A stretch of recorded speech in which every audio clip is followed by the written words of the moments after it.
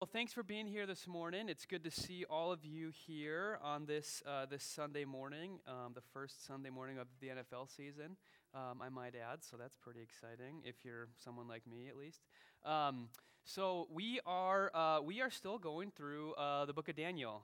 We started this here a couple of weeks ago, and clicker's not working.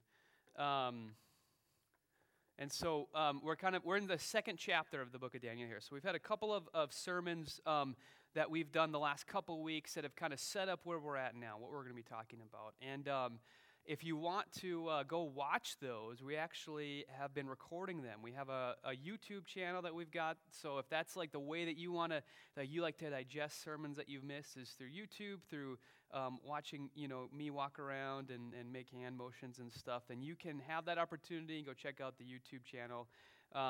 Or else we also still have the iTunes podcast or Spotify or whatever too. So feel free to check out the sermons. It'll help you kind of understand what has been going on, because we've been talking a lot about exile. That was like the big point of the first sermon. And then this week's going to be kind of building on last week. But what we talked about last week is kind of Daniel's situation, where he's at and how he's relating to the culture around him, which is a different culture, in some respects a hostile culture, but one that he has a goal of blessing, okay? And so, like, what we did last week was kind of we made the negative case. Like, what we don't need to eat Babylonian food. It's kind of the way we talked about it. We don't need to kind of partake in what we're told by the culture around us, like, necessarily to excel, right? But we're called to respect the culture that we're in as well, okay? We kind of talked about what it looks like for that to kind of play out.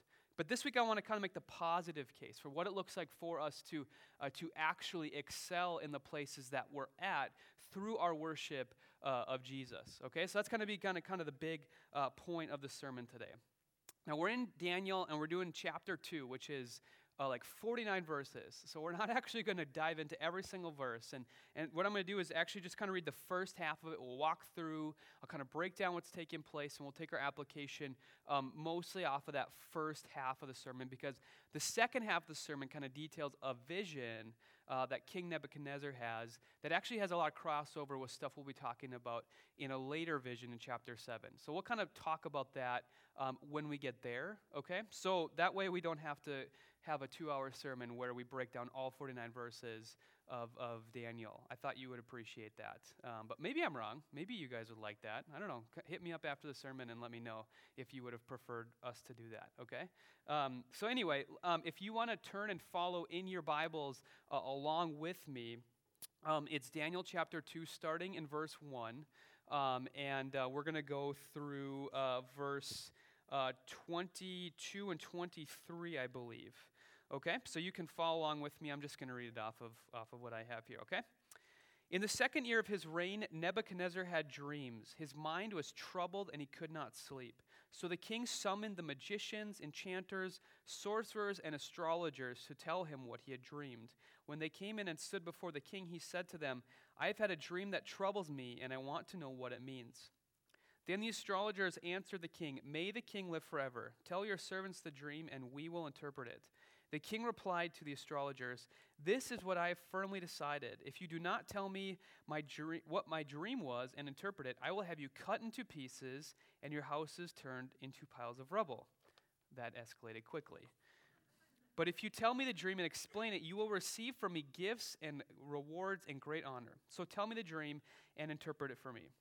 And once more this is the enchanters, sorcerers, astrologers, replied, "Let the king tell his servants his dream, and we'll interpret it, okay? Like, quit doing this weird thing, king." Then the king answered, "I'm certain that you are trying to gain time, because you realize that this is what I have firmly decided. If you do not tell me the dream, there's only one penalty for you. You have conspired to tell me misleading and wicked things, hoping the situation will change. So then, tell me the dream, and I will know that you can interpret it for me." The astrologers answered the king, "There's no one on earth who can do what the king asks. No king, however great and mighty, has ever asked such a thing of any magician or enchanter or astrologer. What the king asks is too difficult. No one can reveal it to the king except the gods, and they do not live among humans."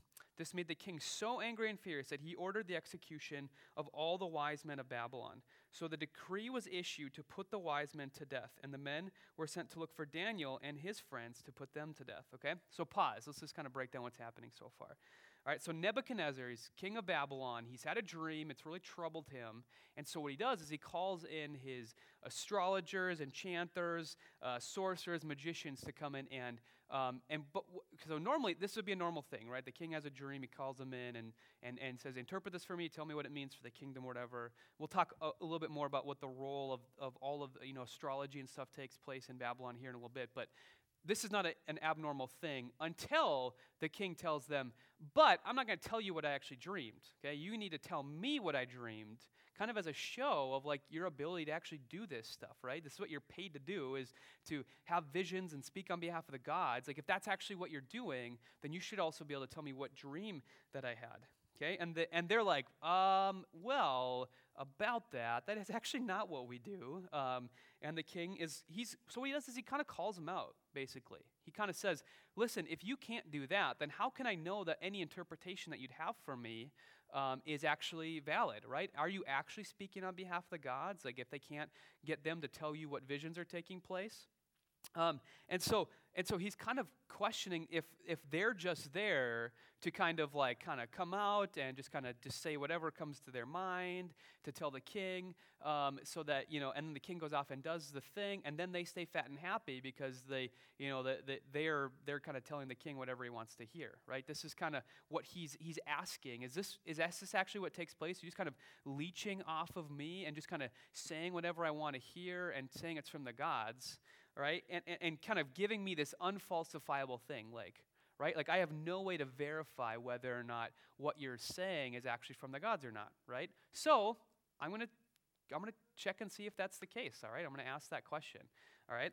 Well, and they can't do it, okay? And so since the king doesn't have Twitter to go and complain on, he decides to kill him instead, okay? And so everyone's really worried, right? Because the king is about to kill all these people who are supposed to be his advisors and kind of help him to make decisions. And so he kind of sends out now for the decree to kill them all. No one's been able to do this. What's the point of having them around? It seems a little extreme to kill them, but that's what the king has decided to do, all right?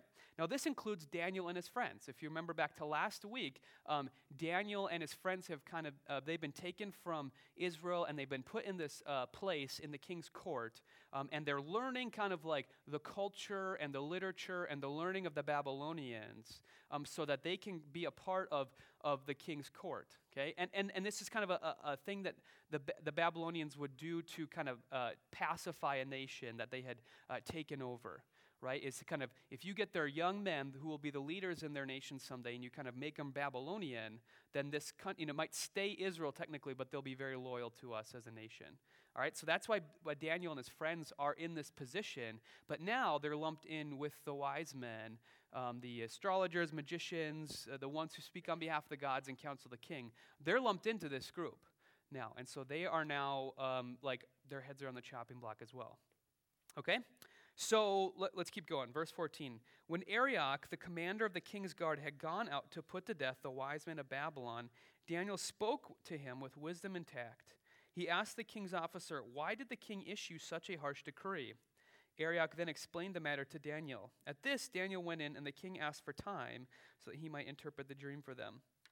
Then Daniel returned to his house and explained the matter to his friends Hananiah, Mishael, and Azariah, or as you might know them, Shadrach, Meshach, and Abednego. We'll learn more about them in the next chapter of Daniel, in chapter 3.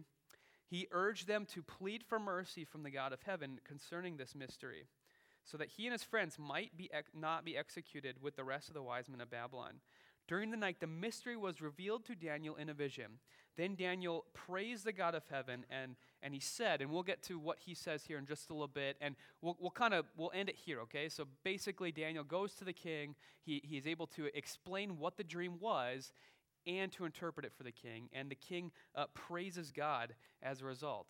He has this access to the God who actually has the ability to explain dreams for people that the other wise men and astrologers don't have. Okay, so Daniel prays, God gives him the interpretation. Nebuchadnezzar sees this, and he rejoices and praises Daniel's God as a result. Now, the vision itself, I'll just explain it super quick. Like I said, we're going to really dive into what the vision means because it has a lot of overlap. It's very similar to another vision that happens in chapter 7, and so we're going to really dive in deep that week. Okay, but basically, it's a vision of this statue of a man, and it's made of 4 different types of material that are like kind of going up in levels, and each of these levels of material is supposed to represent a different kingdom. All right, and so 4 different kingdoms are represented by the statue. A rock comes and hits the bottom of the statue, a rock that it says has not been cut up by human hands. It's kind of supposed to make us see that this rock has been thrown at it by God himself, and it makes it takes out the statue, and we're supposed to understand that God's kingdom kind of triumphs over these other 4 kingdoms. All right, it's a very important vision, but in order to give it its due, I want to actually like really dive in deep on its own here in chapter 7, especially because the vision of chapter 7 has a lot of crossover. It's a really similar type of vision. All right? Okay? Cool. So that's kind of our passage. That's what takes place here. So let's kind of break down what just happened in what we just talked about more here, okay? So first of all, it has a lot to do with magicians, enchanters, sorcerers, and astrologers, and we probably hear that and we're like, ooh, like weird, like what's up with Nebuchadnezzar? Is he just really superstitious? Is he like one of those kings that like, you know, has these, he's really into astrology or you know, he's kind of into some weird stuff to help him make decisions, and so he has these people kind of helping him out, right? This is a really distancing thing for us because we don't take astrology or you know, fortune tellers or anything like that seriously in our culture. They're kind of a joke, right? We've been watching the show, The Marvelous Miss Maisel, lately, and there's like a running gag that one of the characters likes to go see this fortune teller a lot, and it's totally played off for laughs, and like we can tell that this fortune teller is conning the character, right? So like we don't have a high view of fortune telling in our society, okay? But we kind of have to understand what's going on in this passage for us to, you know, and what the role of astrology and enchanting and sorcery is in this culture, because once we do, I actually think there's a lot of really good takeaway for us, okay? So fortune telling and stuff, it does not work in Babylon, in the ancient world, in the same way that we view it today. All right, so let me give you just a little bit more a background info on how it functions. This is from Tremper Longman. He's a commentator on the book of Daniel. Nebuchadnezzar had a dream that disturbed him greatly, so he called his professionals. Okay, not psychologists, of course, but the ancient equivalents, the magicians, enchanters, sorcerers, and astrologers. These professionals had dream interpretation in their list of responsibilities. Indeed, these people were the political consultants of the day, trend spotters and religious gurus as well of the day. Okay, another commentator says that the Babylonian sages were the guardians of the sacred traditional lore developed and preserved over centuries, covering natural history, astronomy, mathematics, medicine, myth, and chronicle. Much of this learning had a practical purpose. Okay, so instead of having psychologists and political consultants in that time period, the king had a court full of astrologers and sorcerers who were supposed to be able to kind of read the tea leaves, literally, right, and help the king make wise decisions. And they did this by supposedly having kind of the revelation of the gods, the science of the day, to kind of give them wisdom so that they could go make right choices on what to do. And we don't need to get into what that looked like. It, you know, involved reading the stars. It involved, you know, cutting an animal open and reading the intestines and all sorts of weird stuff, okay? But it was like their science of the day. Okay, so we shouldn't scoff at it because it had a practical purpose in the way that we also have political consultants or professionals that help guide our leaders as well, all right? Now, and especially in Babylon, this is like a really important thing. This type of trade in particular is really important, okay? Sometimes when you read your Bible, you'll see the Babylonians referred to as the Chaldeans. Now, the Chaldeans are actually a certain like sect or tribe of Babylon. Okay, but they were so well known for their reliance on what the Chaldeans did, which was astrology and divination, is that they were actually known as Chaldeans. So Chaldeans, which refers to like astrologers and divination and stuff, becomes synonymous with Babylon itself. It's such a big part of Babylonian culture, to the point where we see that the king himself relies on them specifically, okay? Now, so it seems silly to us, but this is one of the dominant trades or industries or arts of the Babylonian culture. It's a really important thing in the culture. And for us to understand that is to kind of see it maybe like steel is in Pittsburgh or tech is in Silicon Valley, right? Or political consulting or lobbying in Washington, D.C., all right, that's kind of how this functions in the society. So it makes sense that Daniel and his friends would have been trained in this as part of a classical, normal Babylonian education for anybody who's kind of going to be associated with, especially with government or leadership. All right, so it makes sense that this is what happens. Now, the big takeaway for us in today's sermon then is that Daniel excels in a dominant industry because of his reliance on God. Okay, so what the big thing in Babylon is, Daniel excels in it because he is worshiping God. He has access to the God of the whole universe, and that actually helps him to excel in a way that the other astrologers or diviners or quote-unquote wise men of the society had no ability to do. And it's all because of his reliance on God. Now, why is this? Let's start with that prayer that Daniel, we kind of left you hanging there. Let's start with that prayer that Daniel prays before he goes and reveals the vision to Nebuchadnezzar. He says, "Praise be to the name of God forever and ever.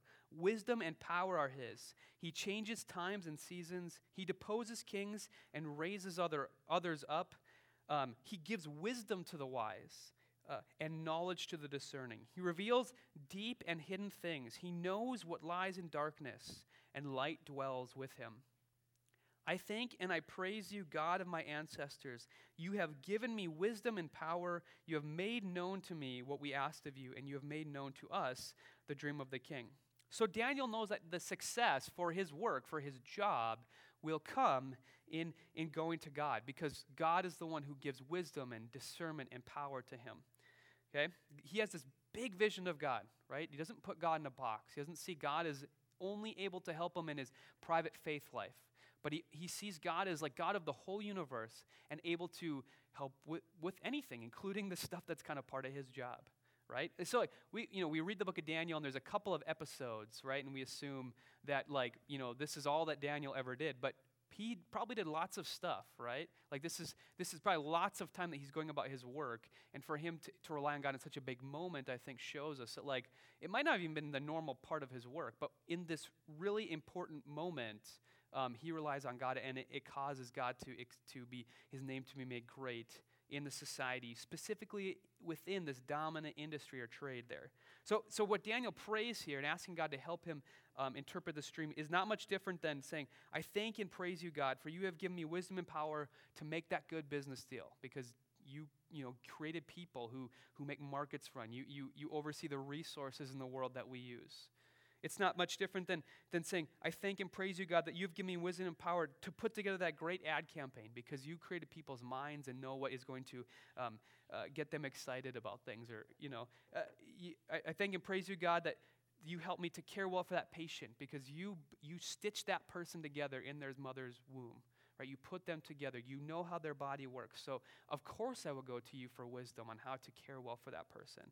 Okay, to design that product, because you're the one that invented physics, and you're the one who knows how engineering works, right? To help that kid learn that thing I'm trying to teach them, because you have wired their brain a certain way that causes them to learn things in a certain way. Why wouldn't we go to God, right? For help at excelling in whatever it is that we do, when we have this big picture of God that Daniel has, that he's king and Lord over the whole earth and all of creation. So of course, he is going to be the one that helps us and gives us success in whatever it is that we're doing. Okay?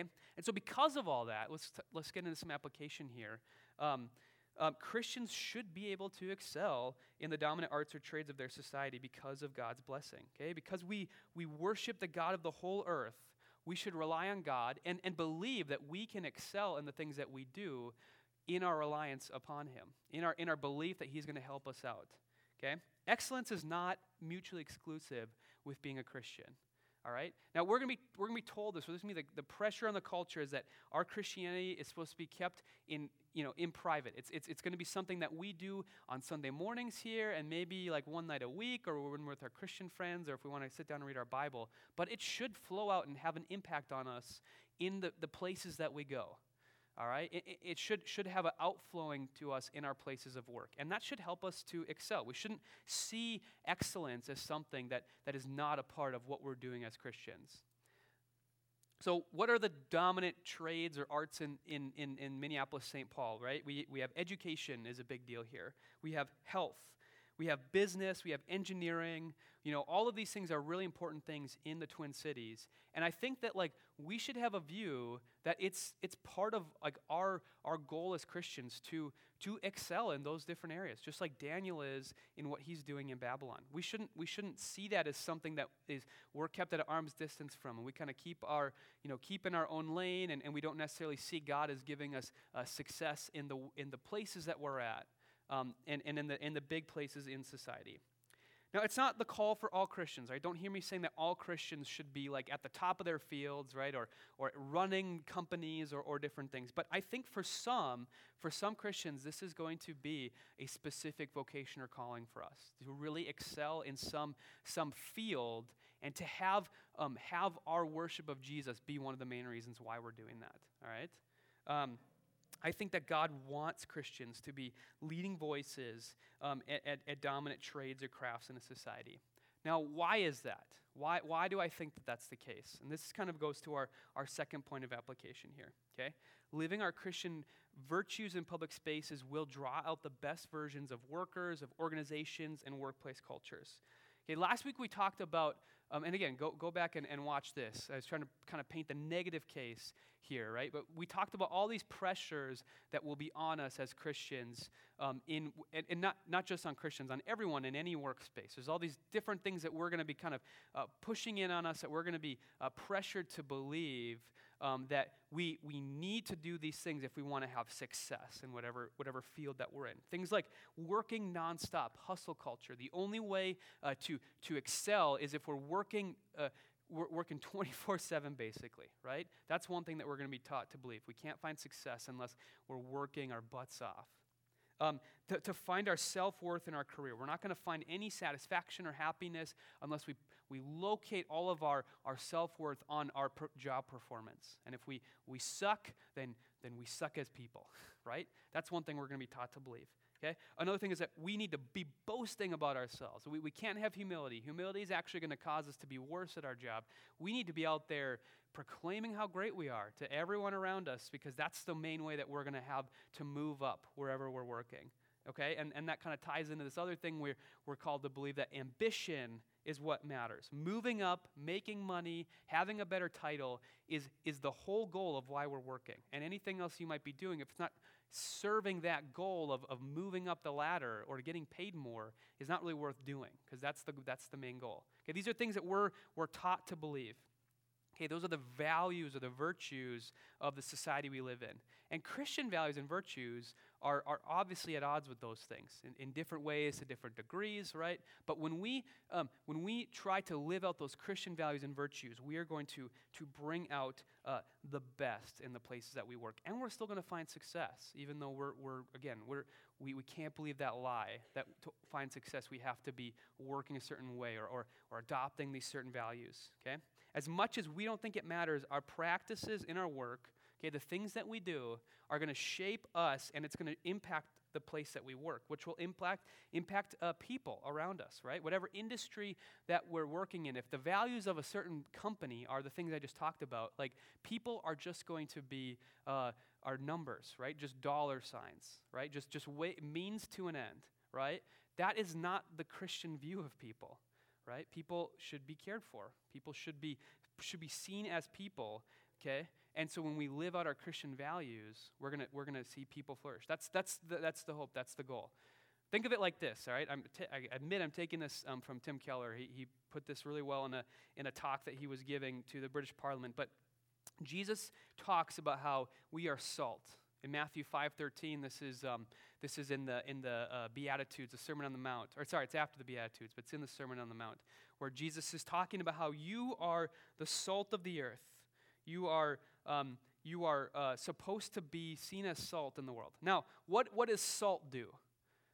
Especially in the ancient world, salt had two main things that it did for the food that it was being put on. One is to bring out a better flavor in it, right? It's a seasoning. It makes the meat that's being put on or whatever it's being put on taste better, right? And we still use salt today to bring out the taste, to make our food taste better. But it also acts as a preservative, okay? It helps sustain the life of whatever meat it's being put on to kind of help that thing to stay good for longer, okay? So salt acts as a preservative and as a seasoning. And if it loses its saltiness, this is what Jesus is saying, then it kind of loses its effectiveness, okay? So it needs to remain salt.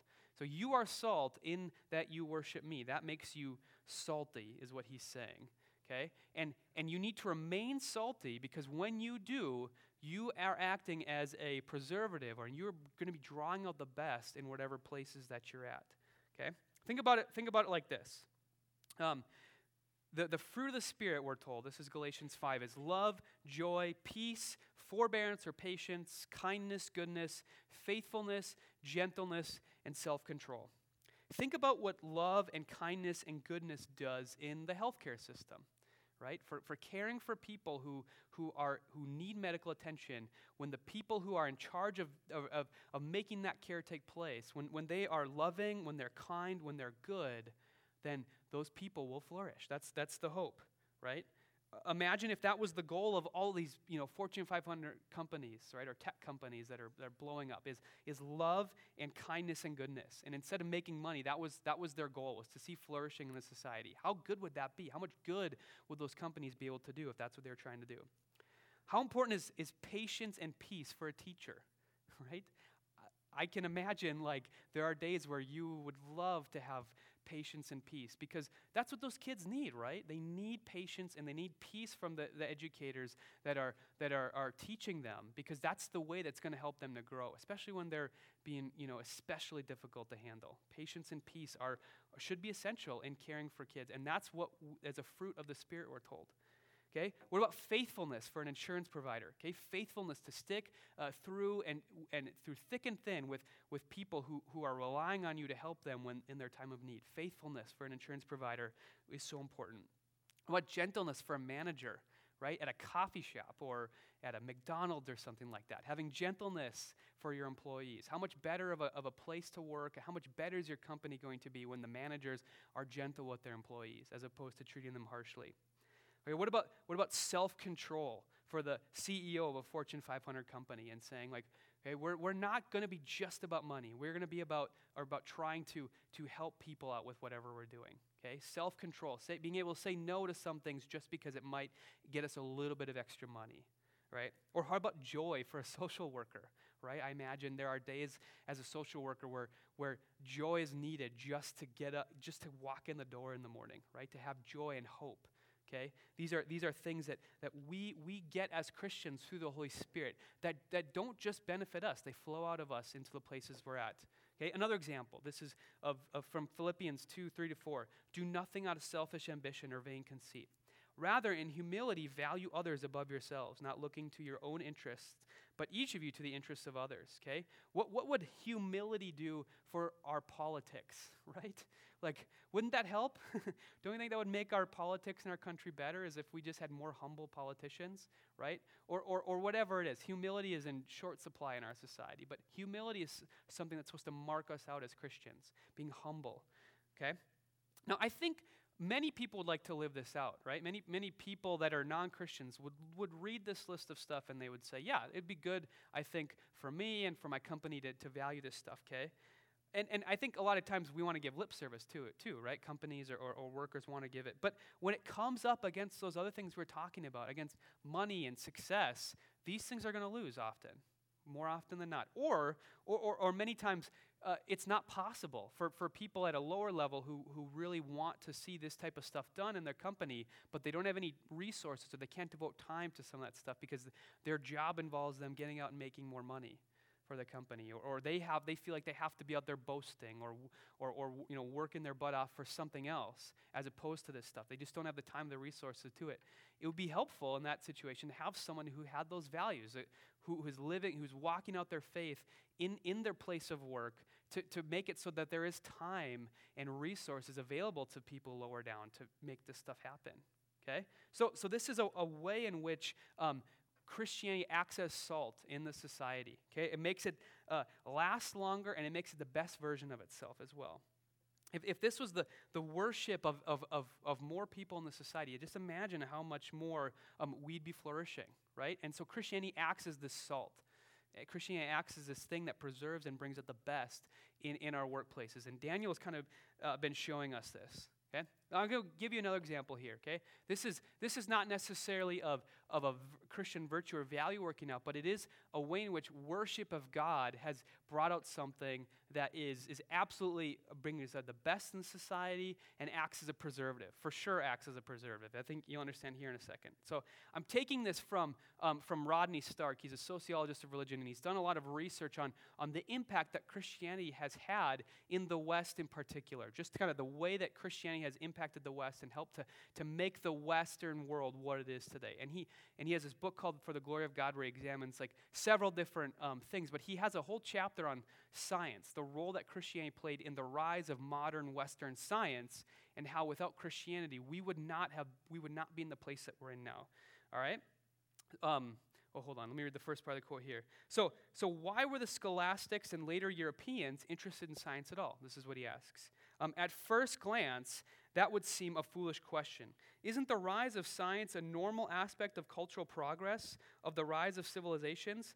Not at all. Many quite sophisticated societies did not generate communities of scientists or produce a body of systematic theory and empirical observations that qualify science. And he actually goes through and examines 3 other cultures and asks, just as a test case to kind of say, look, we did not see modern science rise in these cultures, even though these cultures were, a lot of times we're supposed to look at Christianity as like a hindrance to scientific progress. But actually, Christianity was not present in these societies, and we did not see science grow up in those. So he looks at just like Greek polytheistic society where you had philosophy develop, but not science. He looks at like Asian atheistic societies, and then he looks at Islamic societies as well. But then he comes to the West and the influence of Christianity on it, and he says, Christianity depicted God as a rational, responsive, dependable, and omnipotent being, and the universe as his personal creation, thus having a rational, lawful, stable structure awaiting human comprehension. In contrast with the dominant religious and philosophical doctrines in the non-Christian world, Christians developed science because they believed it could be done and it should be done. Okay?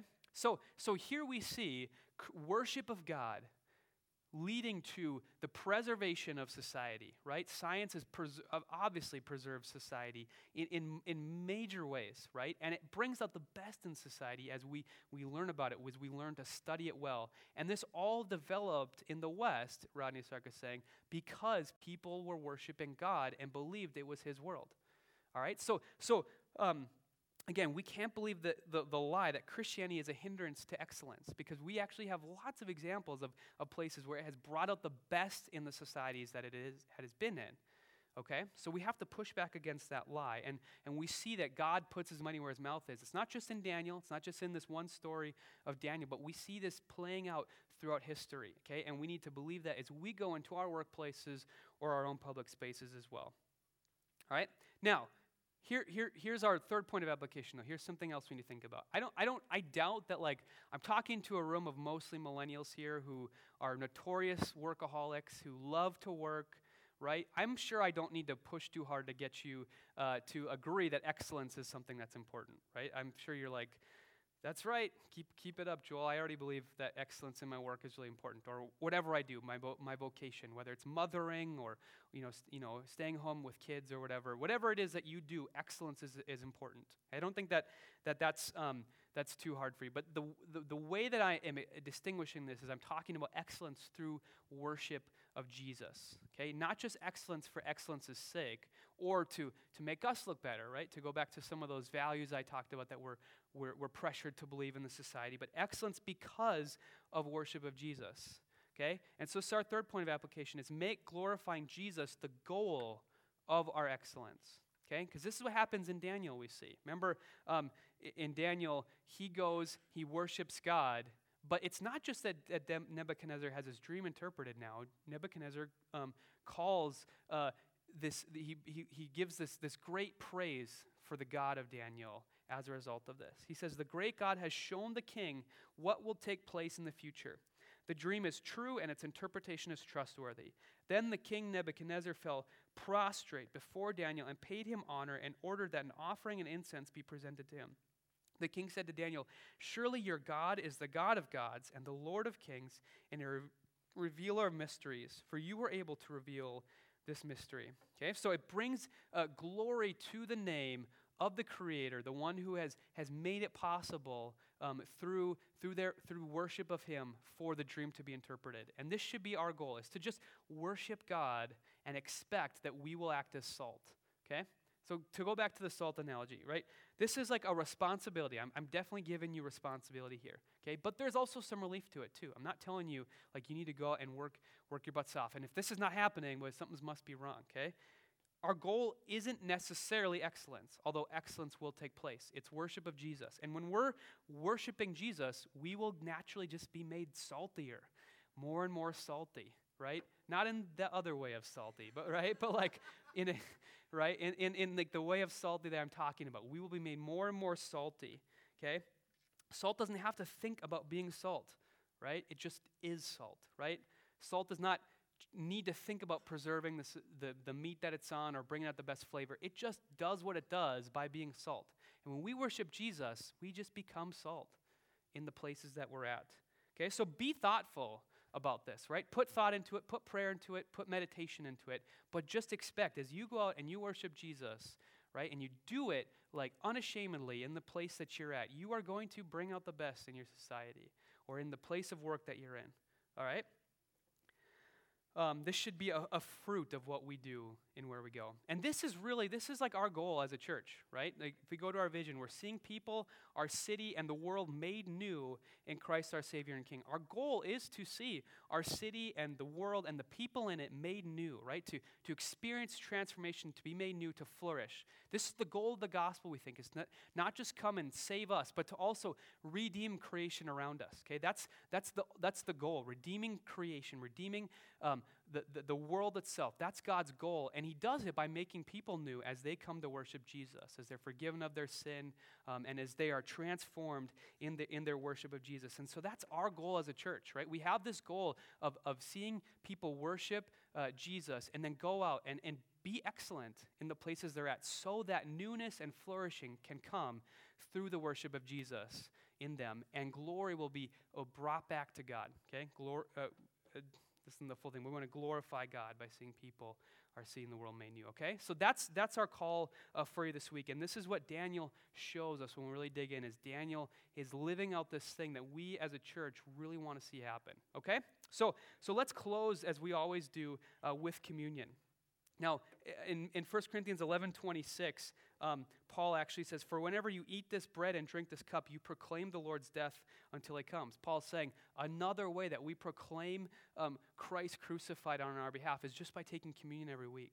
Okay, we proclaim it to ourselves, we proclaim it to the people around us, and we proclaim it to the rest of the world around us as well, that knows we're a church that's meeting here, that worships Jesus, the one who's crucified on our behalf. So come up, take communion today, and proclaim the Lord's death in that, all right? I'm going to pray, and then the worship team will come back up. Father, we thank you that you have set us apart through our worship of you, and not just in a way that sets us apart or makes us different to retain us for yourself, but in a way that causes us to truly make the society around us flourish, to really benefit the workplaces that we're in, the neighborhood that we live in, and the city that we live in, God. We thank you that you have that goal as well, and that you give us the ability and the tools to do it as we just worship you. God, I pray that you would help us to do that well. Help us to be thoughtful as individuals. Help us to be thoughtful as a church in how we can bless the society that we're in through our worship of you, God, because that is our goal, that is our heart. We pray all this in the name of your Son, Jesus. Amen.